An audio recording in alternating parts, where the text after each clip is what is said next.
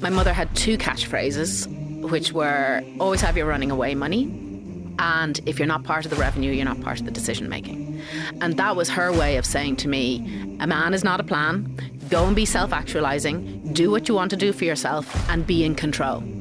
And that kind of permeated me on a very deep level.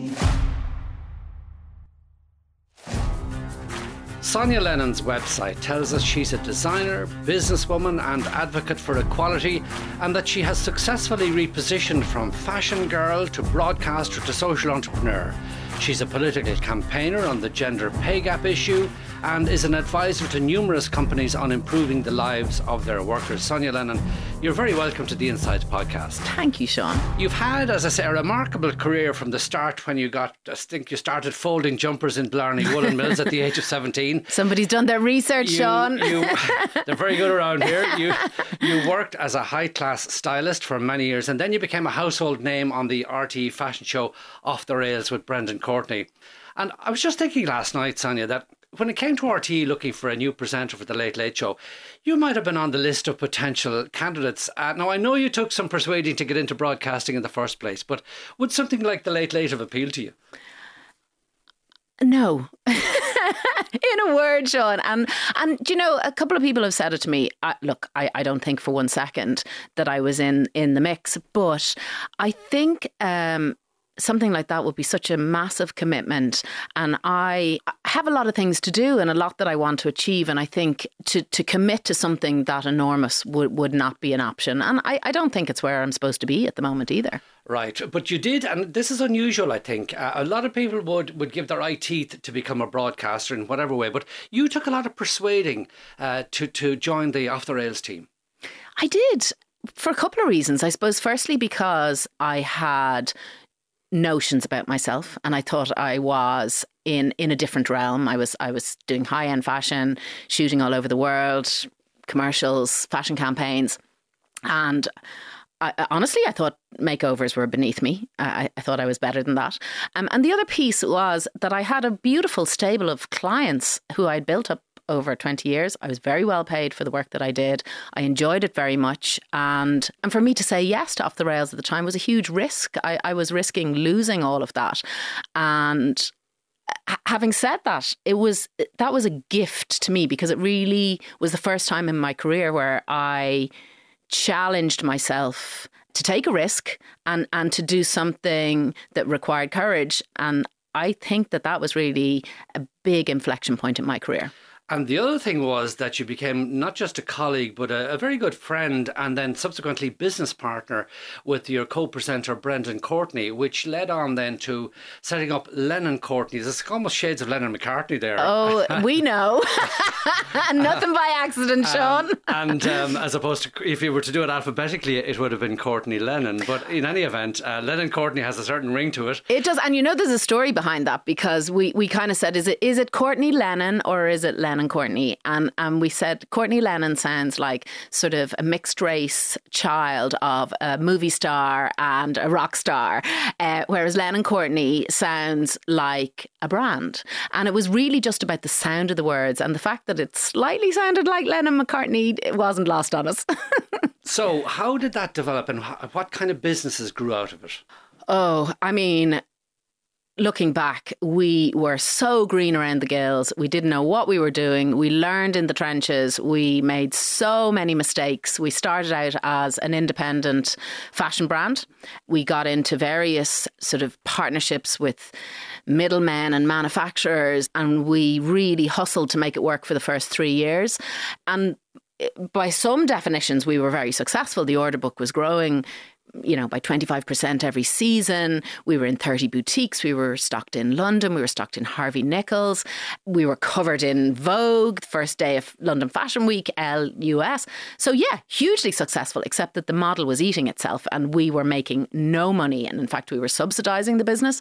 So we had to kind of take a long, hard look at how we could make a success out of a brand that was, gaining attention, was loved, but we couldn't make it work. Was it all about women's fashion? Yeah. And then you got this partnership going with Dunnes Stores. Was that a big, important breakthrough? That was massive because we were really looking down the barrel of the gun at that stage and saying, the cash flow crises every time we go to manufacture, we couldn't make it work. And we knew we needed a partnership model. And we approached Dunnes Stores and they saw value in what we were doing. It was something that they weren't doing in store. So it was kind of opening up that new niche for really smart, attractive clothes for professional women. And we entered into a really amazing 7-year partnership with them where they helped us to democratize the brand as well, because we cut out the wholesale margin.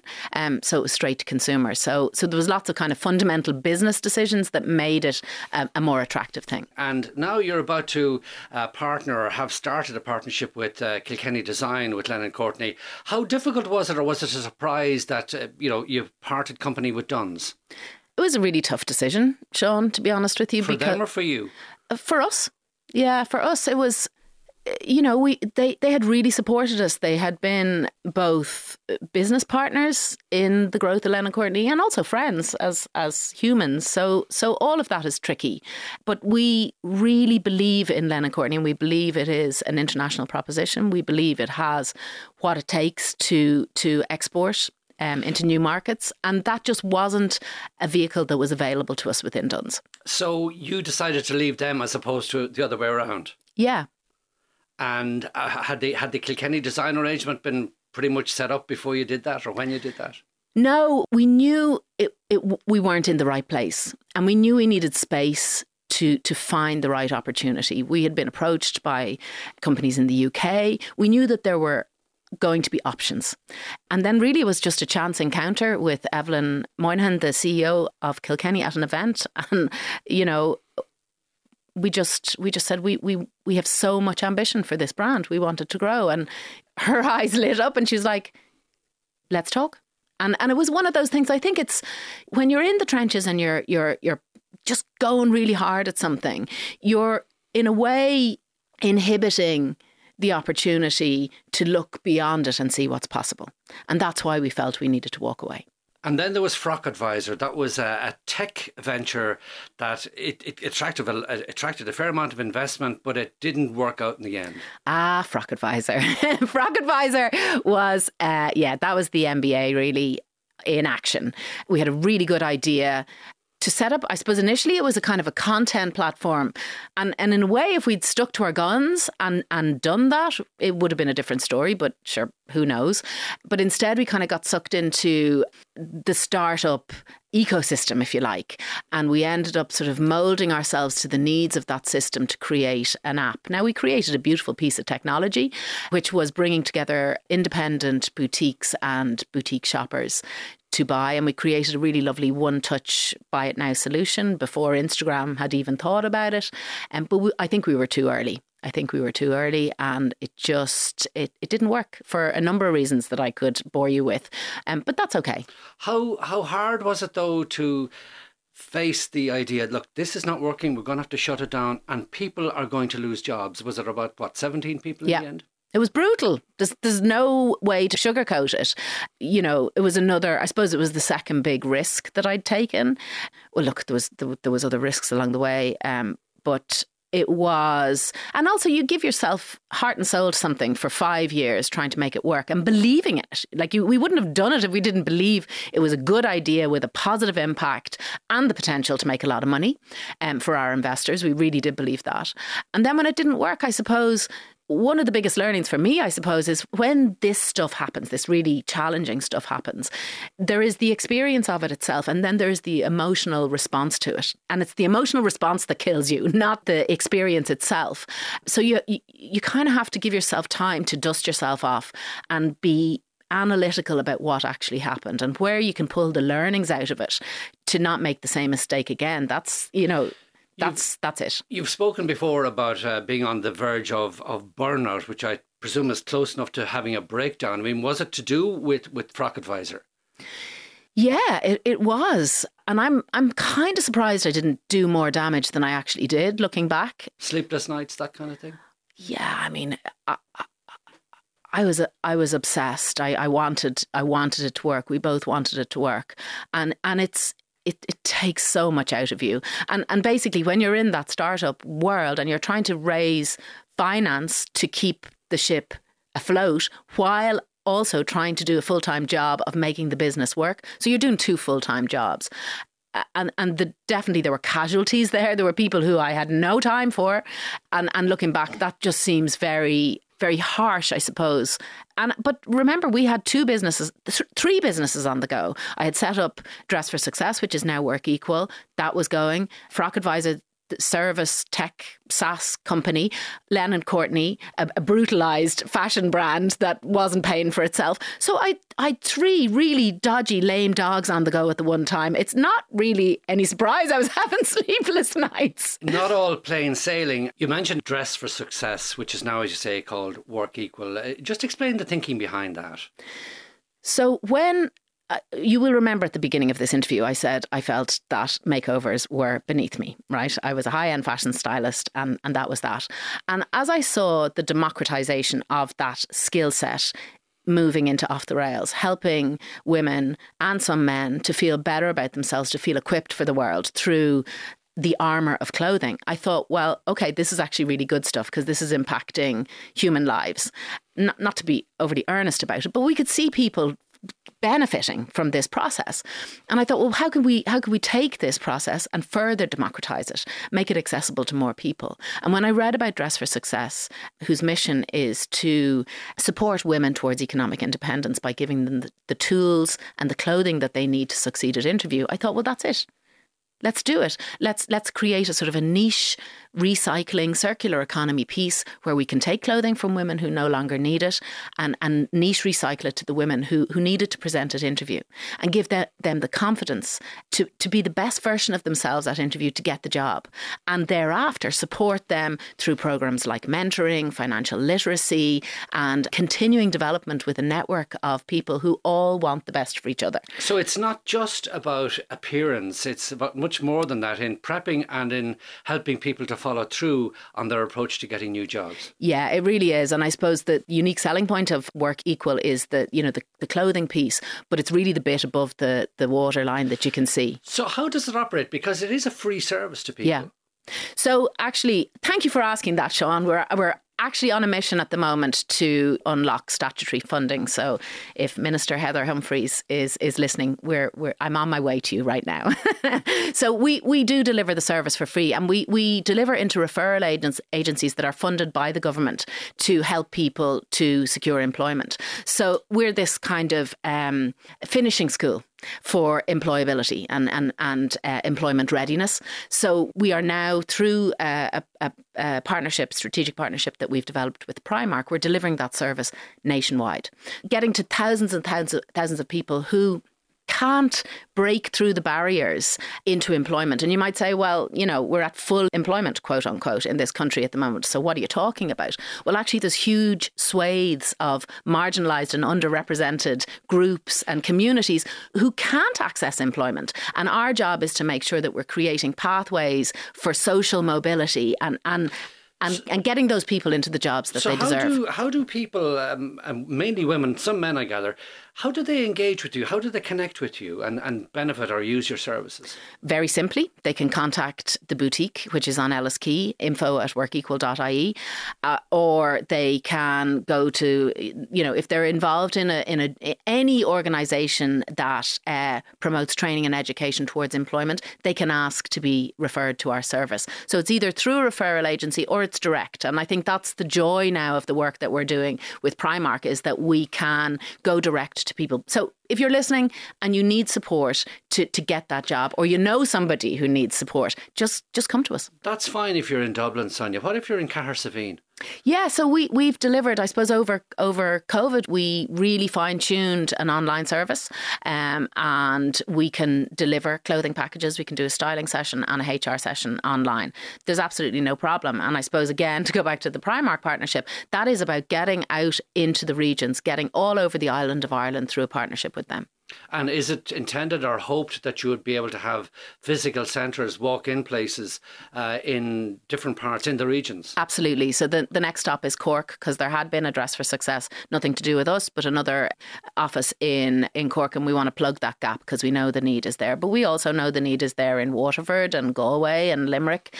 So we need to create access points so that everybody can reach us. Aside from giving people the confidence that comes with looking well and dressing appropriately, are there needs as well, maybe for women mostly, because you hear that, a woman will be slow to apply for a job if she feels that she doesn't meet all the requirements, whereas a man, if he meets 2 out of 5, he'll be in there. Yeah, there are needs. And one of my favourite kind of concepts is that we need to give people permission to succeed. So a lot of the communities that we would work with, the individual themselves hasn't given themselves permission to succeed, but also their communities aren't giving them permission. So we see that a lot, where there is perhaps, endemic unemployment, you're not really encouraged to better yourself. And we want to really challenge that notion and challenge it from 2 sides, from the individual side, but also from the employer's side. Employers are, blue in the face saying they can't find talent, and yet there are really talented people out there. But there are hidden barriers to those people actually being landed in jobs. They could be technological barriers, they could be unconscious bias. We need to really rattle that cage a little bit and see how we can help to create those pathways. Which brings us to another string to your bow, as it were. You work with firms, some of the big names and the big brands, and you go in there, as I read recently, to, if you like, drop friendly death charges. Yeah. What's that all about?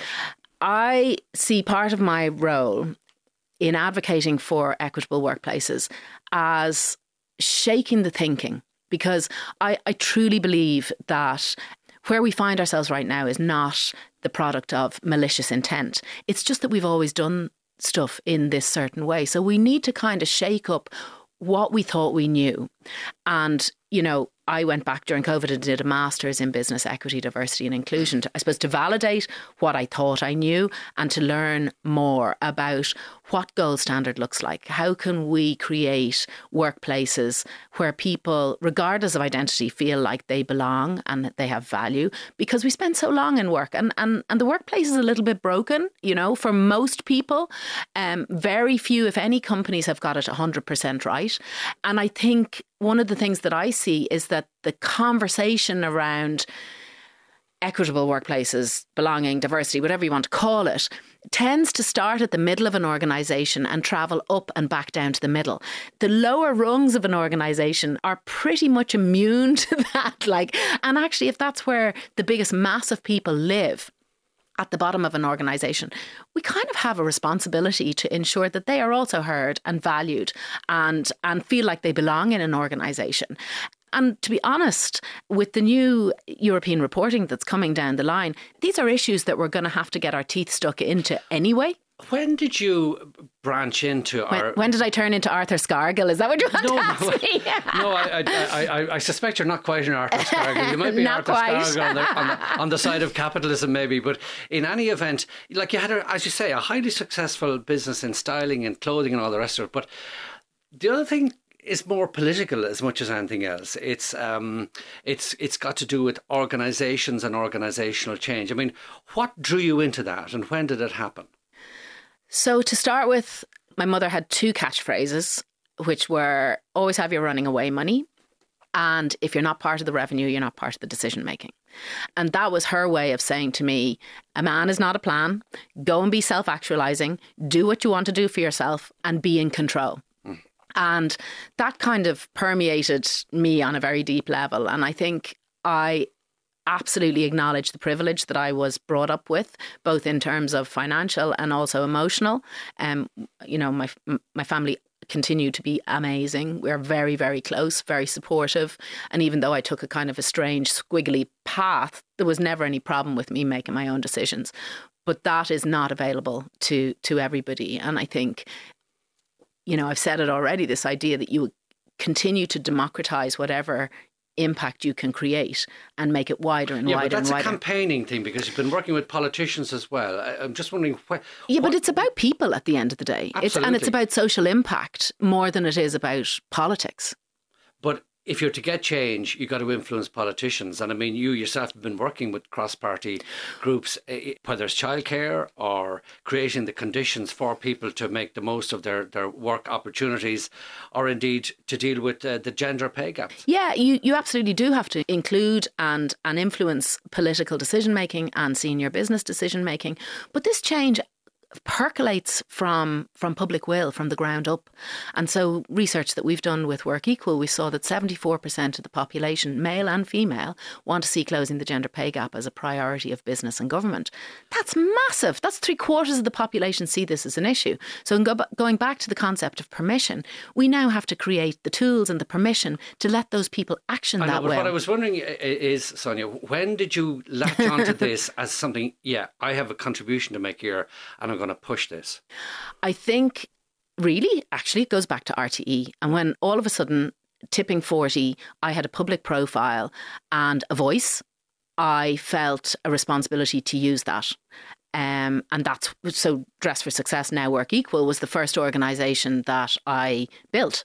And in a way, there was a kind of a safety in building a non-profit, I thought, because, it's less expectation around its performance and delivery than there would be for a for-profit. And I didn't have the confidence at that stage. So Work Equal gave me the confidence to go forward. And just before we leave Work Equal, what is the success rate of the people who come to you and whom you help? It's huge. So 7 out of 10 people get the job. 9 out of 10 of the people that we mentor are in employment a year after mentorship. It's extraordinary. What we do works. Would it be mainly people who are unemployed when they come to you that you work with, or would you get people who feel like they're capable of more than what they're doing at the moment? Primarily people who are unemployed, but we do have a policy of not refusing anybody. And that's really where it came to pass that we were serving men as well, because we're called Work Equal. We can't turn anybody away. And what about women who maybe have taken some years out to help rear their children and want to get back into the workplace? Would they be an important strand of those? That's a massive cohort for us, because as anybody who's been kind of displaced from their normality knows, it's very hard to climb back up, and it takes a little bit of expertise, skill, and kindness to get somebody there. You mentioned family, and it sounds like you had a fantastic upbringing. A mother who worked in one of those glamour jobs, I think it's fair to say. Yeah. Air hostess, that's what they were called. I think they're called stewards now. And your dad, a bank manager, but a real kind of a can-do individual, still is by all accounts. Oh, he's amazing. I mean, he's an icon for positive ageing. He's 85. He took my sister to India this year. We got him into a wetsuit for the first time in his life. He went snorkeling at 85. Yeah, he's something else. And he's like, I know why he is the way he is, and it's attitude, it's curiosity, it's openness, it's all that good stuff that we need to double down on as leaders.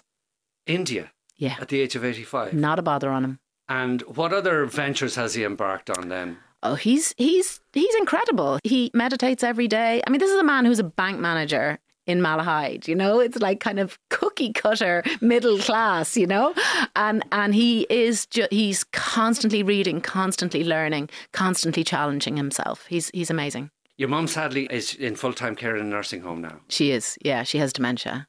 And that obviously is a severely limiting condition, and your dad minded her for a long time, but eventually had to let the full-time carers take over. Yeah, we said to him on the last Christmas, he said, we're going to buy you a white flag for Christmas, and you just wave it, because it is literally the hardest thing. Yeah, it's not the hardest thing, but it's one of the hardest things a family has to do is to acknowledge that somebody needs full-time care, because there's a sense of letting somebody down who you love by sending them away from the family home. But actually, I am an advocate for positive dementia care, and there have been huge positives in mum getting the care that she needs. She's happier, she's socialised, she's secure, and that has been really good for us as a family. And presumably you're able to visit her, oh yeah, even though she mightn't be able to recognise everybody? Well, she still does. She has had dementia for about the last 16 years, which is a very, very long time. But she still lights up when she sees my dad. So, yeah, she's still flirting with dementia. One can flirt with dementia. Good for her. And the good times, though, must have been very good when you were growing up, Sonya, because presumably there were flights to exotic places, with was it a 10% fare in those days? You were able to take full advantage of all that. Yeah, we had some good trips. I remember going to the States for a month when I was about 14 or 15, touring California and down into Mexico all the way down. And that was just phenomenal at that time. People didn't do that sort of stuff. So we went on a road trip, the four of us. And yeah, great memories. And as you say, they gave you great freedom, your parents did, but they might have been a little taken aback when you decided not to go from secondary school to college. Disgusted is the word, Sean. They weren't taken aback. They were disgusted with me because my dad had gone straight into the bank. My mum had done a secretarial course and started off as a legal secretary. So, as the eldest, I was the great white hope. I was going to, go to university and do all that good stuff that wasn't available to them. But unfortunately, she had indoctrinated me a little bit too well. And I just wanted to earn and learn on the job. I'm very practical. I'm very pragmatic.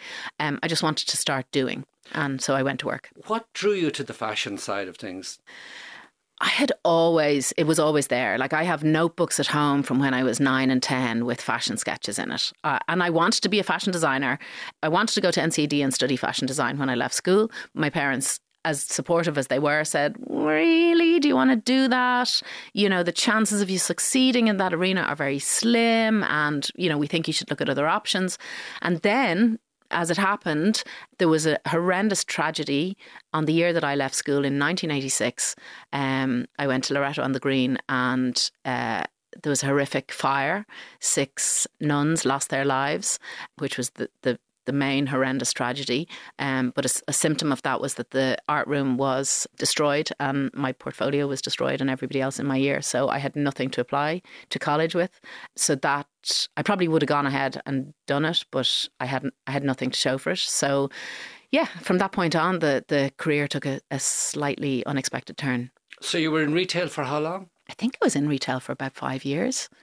While styling, while kind of earning my stripes as a fashion stylist. So I would work every day. So I'd work on the shop floor selling high-end designer goods, and then I'd shoot at the weekends, during holidays, at night, whenever I could. I'd be putting a band of people together and creating a portfolio of work. And then it just became untenable. I had to make a decision to go. What kind of clientele did you build up for yourself? Because this was one of the reasons you were hesitant about going into work with RT on Off the Rails. So I suppose different types. So music acts, TV commercials. I was working at a time when, the advertising industry was in its absolute golden age. I was making ads with production companies with huge budgets, going with a very extensive shopping budget over to London to buy clothes for 120 models for Carlsberg ads, and it was crazy times. It was crazy times, and it was very lucrative and great fun. That's what I didn't want to let go of. I didn't want to let go of that revenue, and that it was never secure because it was always a little bit tenuous because you were a freelancer. But I'd worked really hard to build those relationships, and for me, it's always down to relationships at the end of the day. Do you still do any of that work? No.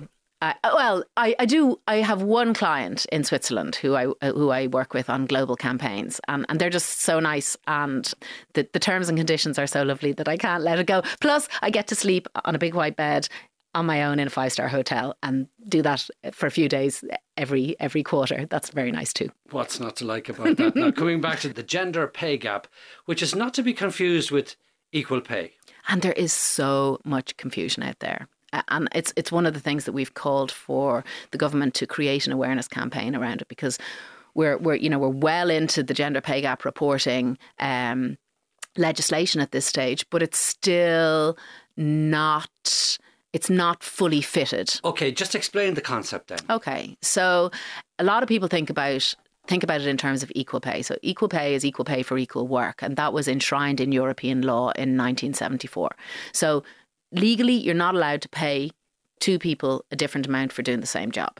But the gender pay gap is much more of a macro understanding of where women and men have earning potential.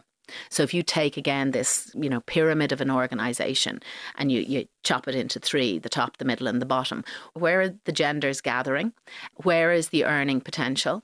And unfortunately, a lot of women tend to congregate in low-paid, precarious work because of childcare issues.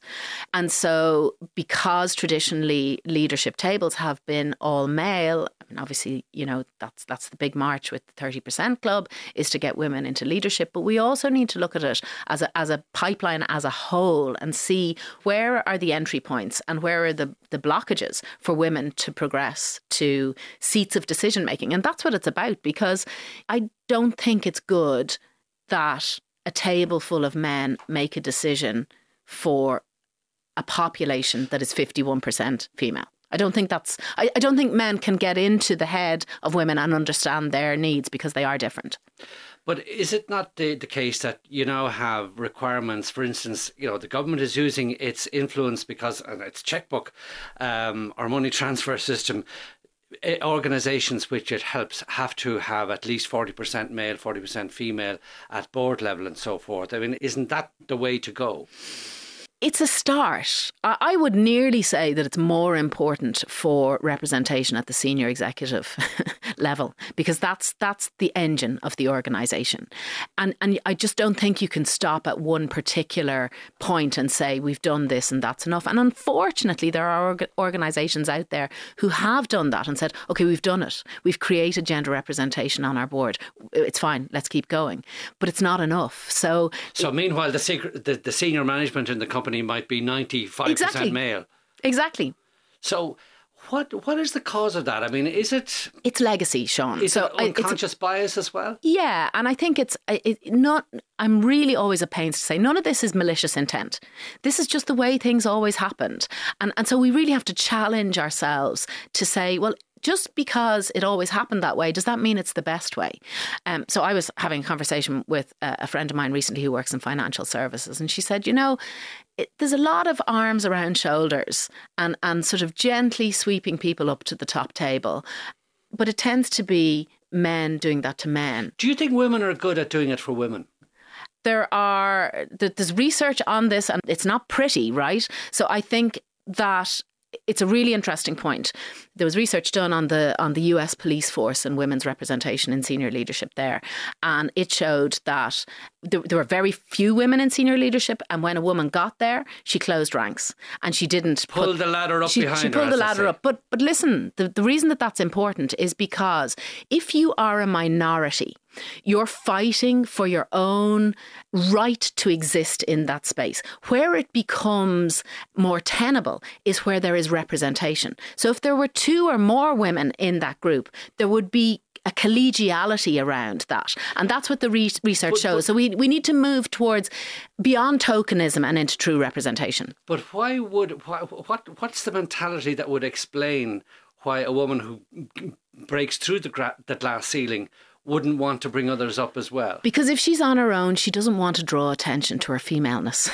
She wants to kind of be there. She wants to be there, but she probably is exhibiting male leadership traits to fit in with a crowd.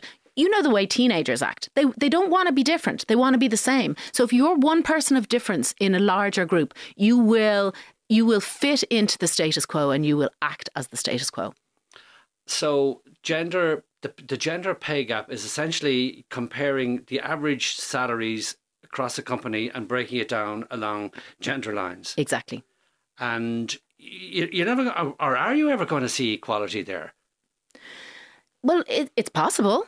It's possible. I mean, you look at... to take an example, say in a school where theoretically you might have 50% male, 50% female teachers, equal pay, equal salary, no issue about that. But then when you take into account, for instance, the SNAs, the special needs assistants, they're generally speaking all female. So that's going to tilt the balance again and show a gender pay gap in favour of the men. So I think the one thing that we need to be mindful of is we're never going to get to the point where every single sector has equity and equality. Never going to do that, because there's always going to be a challenge with male-dominated sectors and female-dominated sectors. And it's still recognised as an issue, even in Iceland, which is the most equal country in the world for the last 10 years. They still have a problem with those gender-segregated sectors. So that's unfortunately the way it is. But what we can do is change access points, change perceptions, change our social norms around what women do and what men do. And what we can also do is look at our kind of socioeconomic landscape as a whole and say, are we providing access and acceptability for men and women to enter into realms that should be gender equal? The other venture that you're involved in, Sonya, is Lift Ireland. That's another part of social entrepreneurship. Yeah, so Lift Ireland, Lift stands for Leading Ireland's Future Together. And it is a roundtable programme of self-reflection, really, on how we can lead ourselves better, because all leadership starts inside. Right. So we have to lead ourselves before we lead anybody else. And we all lead ourselves. So there is a kind of a misconception that leadership is positional, that it is the CEO here or the DG there. We all lead ourselves every single day. And so we went out to 2 omnibus surveys, surveyed the people of Ireland and asked what characteristics of leadership could be improved to make Ireland a better led country. And they came back with things like respect, listening, accountability, determination, competence, empathy and understanding, honesty and integrity, really foundational, the good stuff. You know, we don't have a mechanism for sharing that learning as a nation other than Lift at the moment. And so we have seen 60,000 people go through that process with a 91% success rate in terms of behavioural change. This stuff works. So how does that happen? What do you do? So what you actually do is there's a number of levels at which you can engage. If you're listening to this interview and you like the sound of it, you can go on to liftireland.ie and book into a virtual roundtable. They're real people, but it's online, and you can experience it. It takes 30 to 40 minutes. Each week a theme is addressed, so it could be listening, it could be honesty and integrity, and you read a set of materials around what it is to really listen. You could be in a group with about 5 people. You reflect on the bits of the material that stand out to you, that resonate with you. You share that with the group. And then you take a few moments to self-reflect about your own behaviours around that value in the last 24 to 48 hours. And when we think, you know, Sean, you might say, well, I'm a broadcaster, I'm an interviewer, I'm a really good listener. But if you were asked to think about how well you listened in the last 24 hours to the people outside of the studio, you might kind of think, well, I could maybe do a little bit better. Maybe I shut down and I didn't, you know, give the person the time to be heard. I don't know whether that's true or not, Sean. That's only for you to say. But and then there's a set of questions that we reflect on. And we set an action. So in the week ahead, I'm going to commit to this action to improve my level of listening. You finally did get to college, as you mentioned. That was during lockdown. Was it all done virtually? You did this Masters in Equality, Diversity and Inclusion. Yeah, most of it was online. And myself and Brendan actually did it together, which was great fun. So that was like a kind of an accountability group to make sure we got through.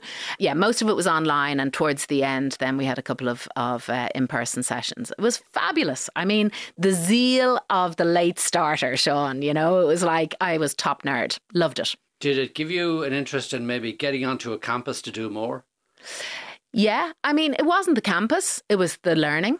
So I don't mind what form that takes. But yeah, I don't think I'm finished. I really, really enjoyed it. And going back to that curiosity that my dad has modelled so well, you know, that's just keep feeding that. You've got twins. I think they're just about on the threshold of adulthood now, 18 years of age. Boy and a girl. How has that worked for you? I thought you were going to say, how did that happen? Well, I think I might have a fair idea. We've had a few ourselves, not twins, with Irish twins. But in any event, just in regard to any difficulties or issues that might have arisen in their lives, I mean, clearly equality is something that, you know, it's there woven into your life and approach to everything pretty much. Look, you know, when I think Evie got her ears pierced when she was about 7, and Finn said to me, "Can I get my ears pierced?" And I said, no. And he said, why? That's not very equal, is it? And I was like, okay, you're absolutely right. It's not. Now, they do a lot of yanking my chain and calling me out and making fun of me in a very lighthearted way. And when I said to him, well, okay, if you want to do it, you can do it. He didn't want to do it, right? But I think it's an interesting point. So when you are coming from a culture, a domestic culture, where this is in discussion all the time, it does make you think about things in a different way. And that's a good thing. And there was an issue that arose, I think you've spoken and perhaps written about this as well, when your daughter needed to go on a certain kind of medication. Yeah, so she's on Roaccutane, which she's almost finished now, thankfully. It's a very, very tough medication. And in order to take it, you have to pledge to, I think, abstain from any sexual activity or double protect yourself with contraception, because I think that the side effects, if you do become pregnant, are so horrendous. And so as a consequence, she has to present a pregnancy test, negative pregnancy test, to get her prescription every month. And she encountered, I suppose, she had been encountering judgment from customers whenever she went. Like, she'd go in her school uniform. I'd be in the car outside. She'd go in to get the pregnancy tests, and people would be kind of, making comments, rolling their eyes, looking at her. And she's a pretty strong-willed human, and she'd always say, oh, no surprise there. Yeah. But then one day it was the person behind the counter who made a judgment and kind of gestured to the colleague to say, look at your one buying a pregnancy test in our school uniform. And Evie came out and she said, okay, that's it now. I can take it from the customers. I can't take it from the staff. And I went back in and I said, I think it wasn't the same day. I didn't go straight in. We went and got the medication. I went in to get the prescription filled, and I said, look, can I have a chat with you? I just want to talk about, my daughter was in the other day. She felt very judged. I don't think it's fair, because I think anybody buying a pregnancy test, man or woman, is doing it for the right reasons. Whether you want to be pregnant or whether you don't want to be pregnant, getting a pregnancy test is a positive action. And you don't know people's circumstances. And I would ask you not to judge, and I'd ask you to share that with your colleagues and just think about it before you make judgments on your customers. And so she said, absolutely. And I wrote a LinkedIn post and it just exploded. And I think people really touched it on a couple of different levels. First of all, the judgment that women face around their bodies all the time. Secondly, the kind of parenting piece and the empowerment piece, and me letting her go in and do that was viewed quite positively, I think, because I think that we tend to shield our children in a way that isn't always helpful. I think it's really important to go through these life experiences. And the other piece, I suppose, is not to go in emotionally and angry into that situation, and to deal with it on a human level, and to ask people to question their behaviours rather than castigate them for it. Finally, you have, I think, recently become what's called a second life mentor with an insurance company, Standard Life. What's that about? I mean, you're a long way from retirement. And yes and no, Sean. Like, I'm officially 10 years away from retirement. Am I ever going to retire? Probably not. I love what I do. I want to stay engaged until I keel over. But I think it's a continuum for me around creating sustainable futures and meeting your potential to have a good life for as long as you can. I mean, I'm really passionate about creating health span rather than a lifespan, obviously from my mother's experience. I think if we can live and enjoy our lives, but that takes money. And I think we need to think about that now. Surely it's your dad you should have sent in there instead of yourself as the second life mentor. No, we have to think about this now. Now is the time to do it. So you were saying to people in their 50s and onwards, what are you saying to them? I would say as soon as you can start having discussions about money and your future sustainability, have them. And I think that we need to be socialising these conversations with our children now, so that they can start thinking about future planning. It's not just about money though, is it? No, absolutely not. It's about money. It's about purpose and contentment. It's about socialisation. It's about, and these are proven scientifically to create contentment through our lives. So we need to manage these aspects to ensure that we can enjoy our lives. Sonya Lennon, it's been absolutely fascinating chatting to you on the Insights podcast. Thank you so much indeed for coming to the studio. Thanks, Sean. To hear more in this series, go to rte.ie/podcasts or wherever you get your podcasts.